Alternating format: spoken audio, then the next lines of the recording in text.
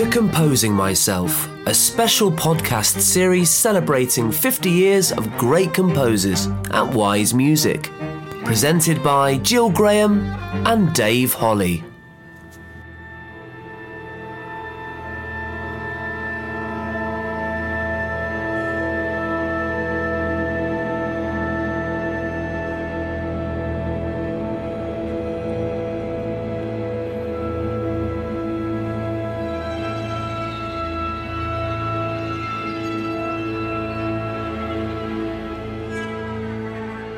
Welcome to today's Composing Myself podcast, and we're joined by multi-award-winning Icelandic composer Anna Thorvaldsdottir.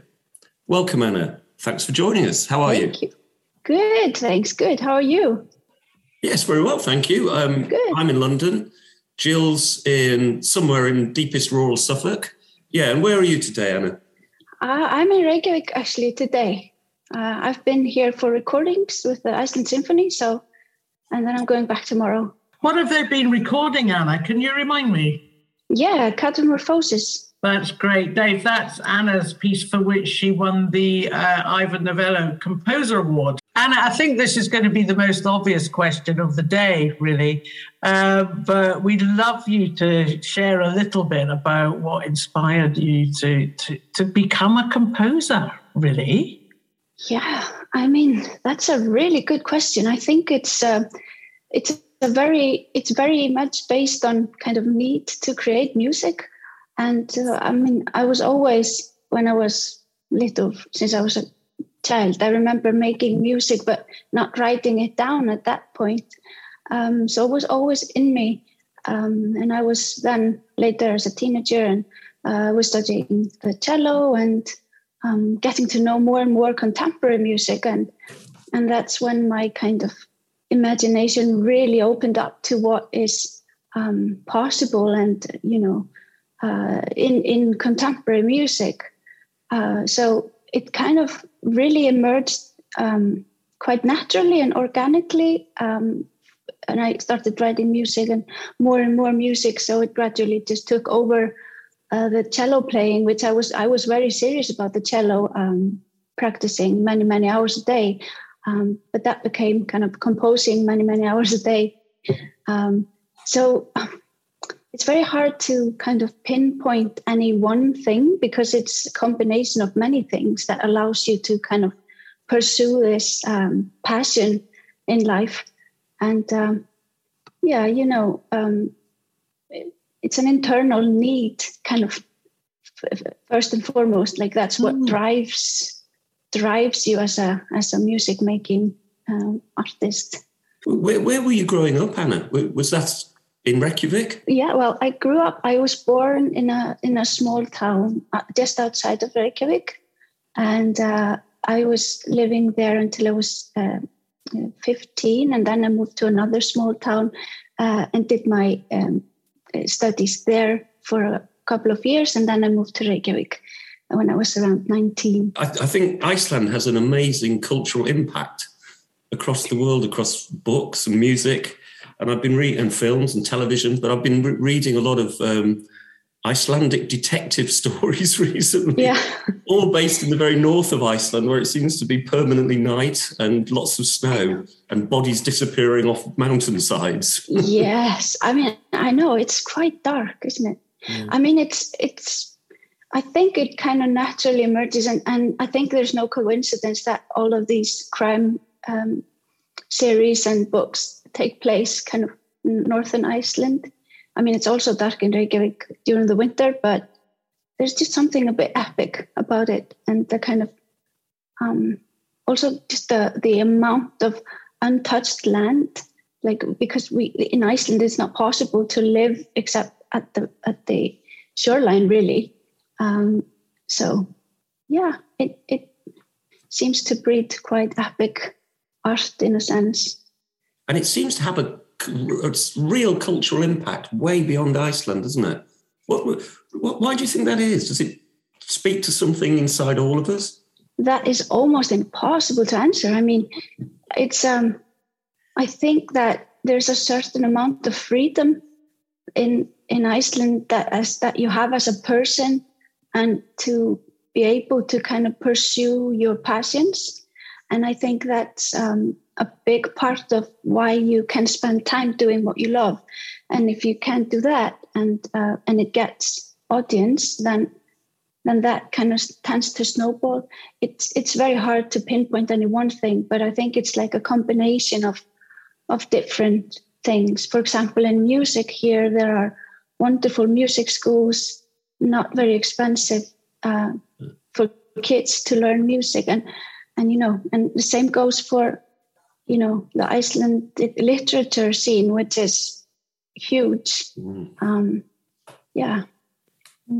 I think it's interesting, Anna, you're talking about having first sort of committed yourself to be a cello player, and then the sort of impulse to write music seemed to have become rather overwhelming. Can you remember the first time you heard a piece of music that you've written that was played by someone else? So actually, that was the first time that I ever took a class in composition. I was around 20 years old, and I was studying the cello, and there was a teacher there who offered a composition class for those who wanted to enroll. And I was so shy. I didn't have the nerve. I didn't want to show him what I was writing. And he had to basically, really draw me out of my shell to kind of show him what I was doing. And we had actually performers from the school playing that. And actually, I owe him a lot of thanks because he was very supportive. And even then, my first the first time really writing music was a very good experience for me. And he was so supportive and really encouraged me to continue to do this. So that was the first time. How did it feel when you heard it? I'm trying to remember. I think I was very stressed. So maybe I don't even remember. But yeah, I mean, it's amazing. It's an amazing feeling. It always is. But I think it was also very surreal at that point, also because it was surreal for me to, at that point, hand the music over to somebody else. I was myself playing, so I knew perfectly well what you do when you get music and you perform it. But that had never been my music before. But actually, from then on, I started also playing my own music in groups. So, yeah. But I don't think I remember specifically the feeling, except I know I was very stressed. If you're an actor, you're in the middle of it, or if you're a performer in a band, you're in the middle of it. So you're making the art. But if you've made the art and then handed it over to somebody else to perform, I'm always interested in how people respond to that. Are you able to enjoy it and emotionally react with your music, or are you just listening for faults or things you could have done differently, or how does it feel? Yeah, there's a range of emotions here actually with this. When you are having a premiere, it's a different kind of stress than from a piece that you've heard many times before, and not least because nobody else has heard it and the performers have never been able to interact with the music before. My solution for especially because I work a lot with orchestras and they get limited rehearsal time, is that I write very, very detailed notation and as much detail as I possibly can, which kind of to make sure that my what I really want to say is said. And then, as for myself in the audience, it's of course there's stress, but you get used to it. You get used to having that stress with you and kind of put it to the side and also try to enjoy it. So absolutely, I am absolutely able to enjoy it. Definitely. I think what you say, Anna, about the care that you take to make your music as immediate as possible for a performer from the page is one of the most important things as a writer. Yeah, and giving them that very clear direction in your scores. I mean, you must have good responses from first rehearsals, yeah? Yeah, I mean, absolutely. It comes from kind of many perspectives for myself. I mean, it's out of respect. I mean, when I'm writing music, I always try to put myself behind the instrument. I don't, of course, play all the instruments, but I put myself behind any part in the music, and to know that, you know, the person behind that instrument understands what it is that I mean. And that's very important. And I feel that, and I actually take care and a lot of time doing that. So it's a combination of that, and also just to be sure that what it is that I mean is communicated.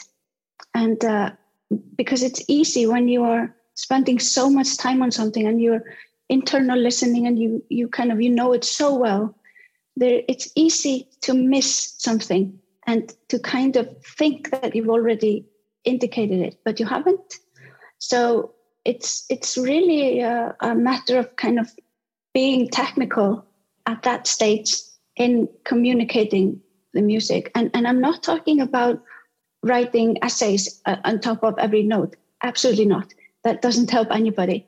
It's about being kind of clear in the indications.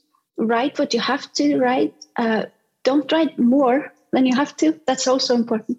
So, it's something that I've spent a lot of time developing, I think, for myself, how to communicate that. It sort of begs a wider question. You know, how do you work? Do you have a particular place you work, or do you have a particular time of day where you do most of the work, or a routine?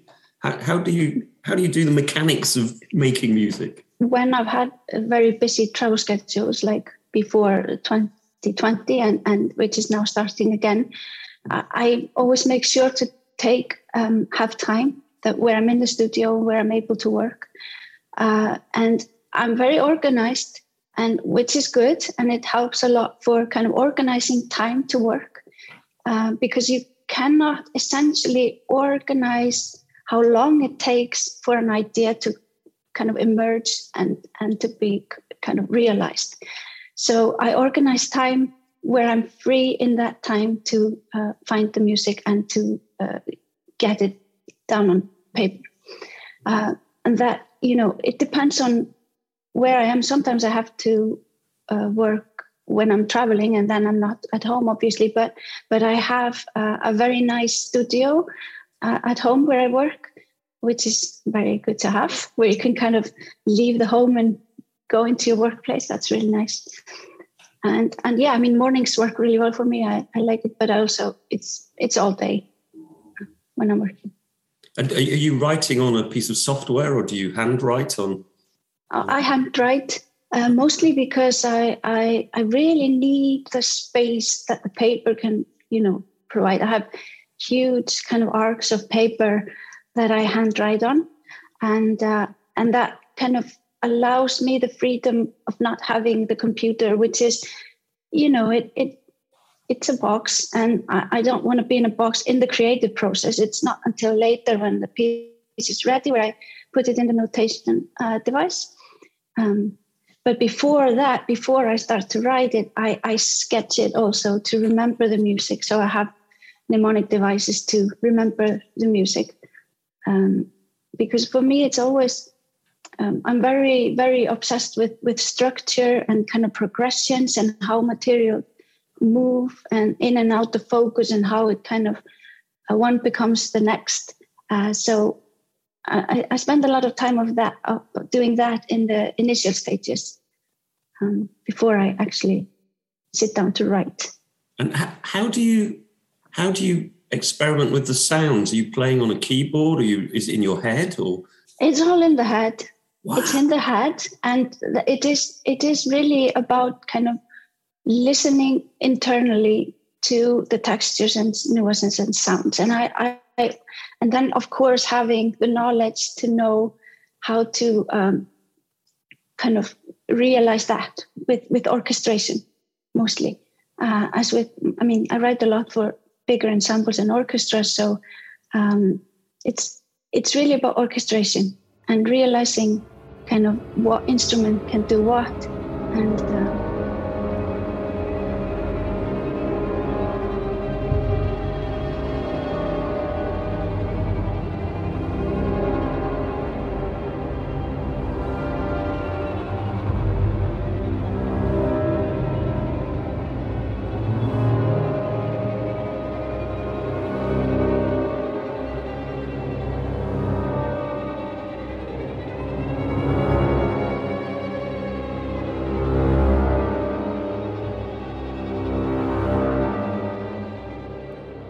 What other influences do you have? I think you're very influenced by nature, by Iceland. Are you by the landscapes and?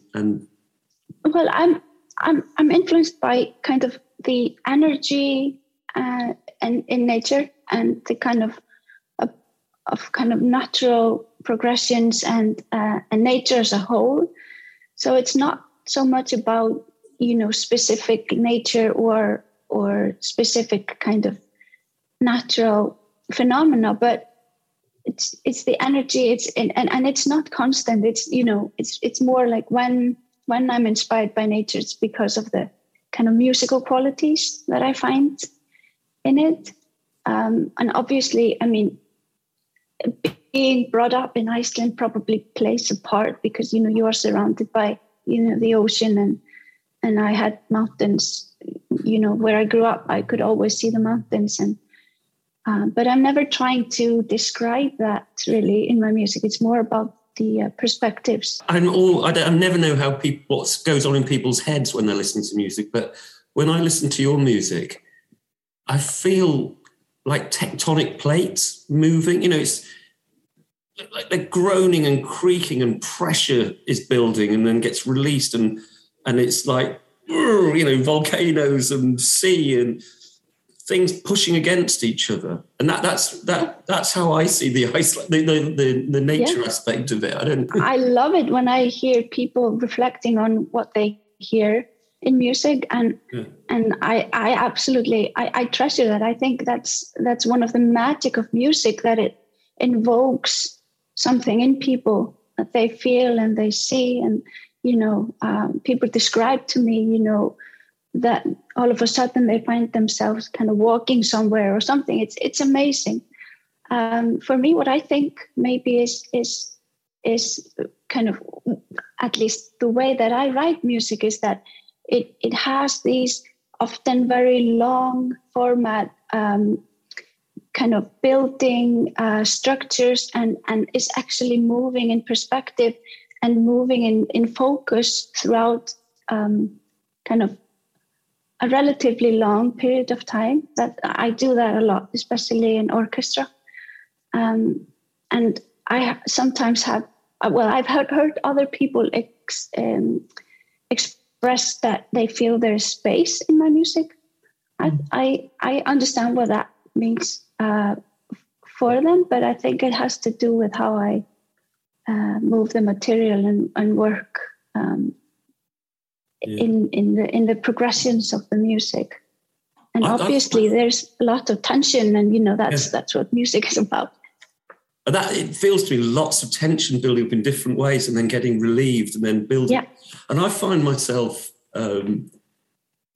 very physically reacting to it. It's not, I don't feel it's head music. I think it's body music.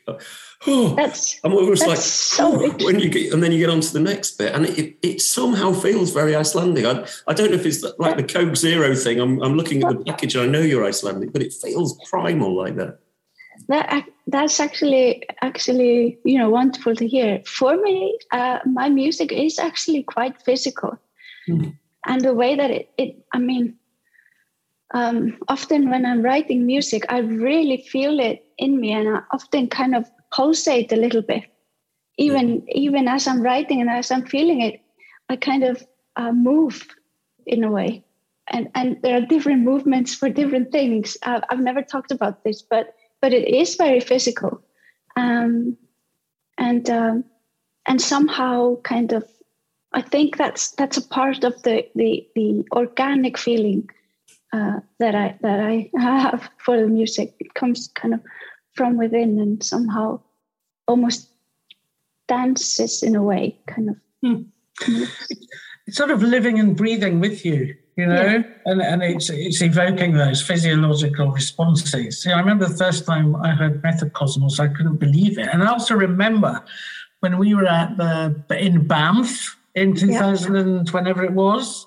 Yeah. What's that? Banff? What's Banff? Banff, which Centre for Creative Arts in Canada. And we were there with an ensemble, and I was featured, and it was a lot of young composers and young performers who were experiencing new work. It was called Ensemble Evolution, wasn't it? And I will never forget that we played Metacosmos, the New York Philharmonic recording, to these young composers as a means of introducing those who didn't already know you to them.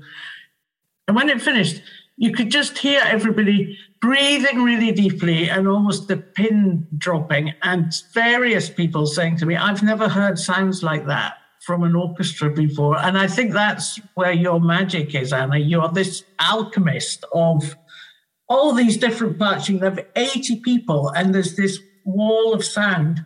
And there is a question in this. Is your happy place having a lot of players to communicate through? Is that your favorite place? I think that the primary reason for my passion for writing for orchestra and large ensembles is because that's what I hear, what I sense. There are so many voices. There are so many layers, and they're not. They don't have to sound like there are many layers. They don't have to sound like there are many voices. But there's a magic in the dimensions that you can get with an orchestra of 80 to 100 people that you simply cannot get with anything else. You cannot create that with electronics or anything. It's very special, and it's how I internally hear the music, and that's kind of really organic, an organic passion. And I think also a sense of space and a sense of place and a sense of time and a sense of perspective is what you want from music. I mean, music shouldn't be how clever it is. It's what it does to you, That's at least how I've always been very true to the musical voice that I have.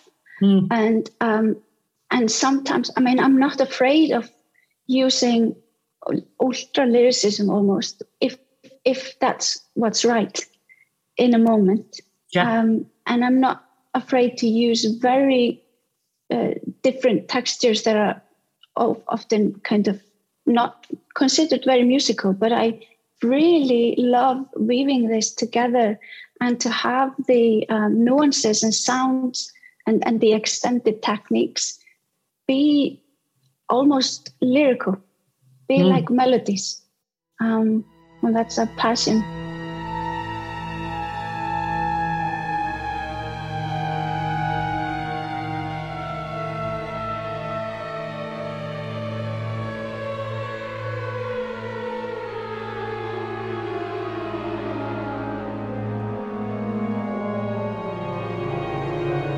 Where does the music come from?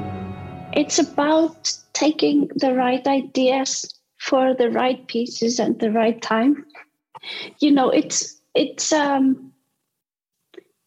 very hard to explain, I think, for anyone who is in creative arts. We're all of us creative, no matter what we do in life. But if you work as a visual artist or a composer, it's a process that's sometimes not even possible to explain. What I can say is that at the initial stages, when I'm finding a piece, I do allow myself a lot of time,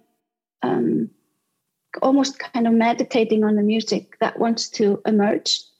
And then, throughout that time and throughout the whole time of making music, you get different ideas and different thoughts, and you throw out some things that you already put in there, and then you take in other things, and it's for me personally, it's a very intuitive, organic process that I always allow to be that. It's not easy.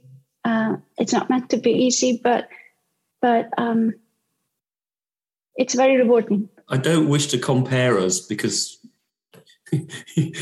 we don't compare. Well, but I'm writing a children's book at the moment, a story, a novel. Wonderful. And I've written it several times, and I'm finding that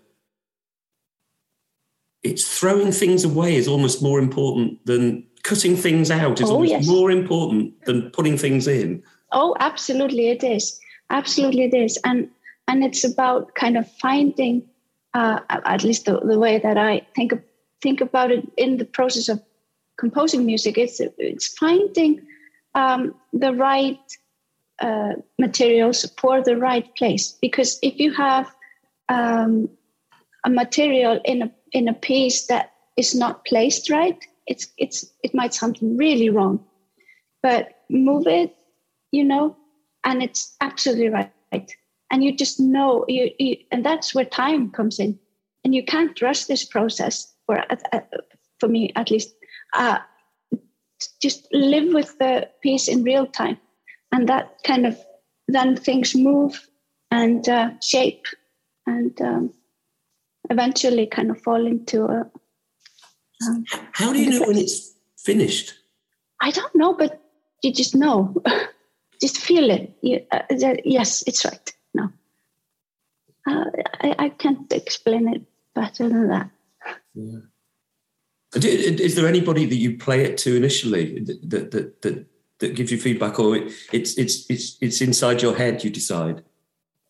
Yeah, it's inside my head that I decide, but also throughout the whole process. I mean, it's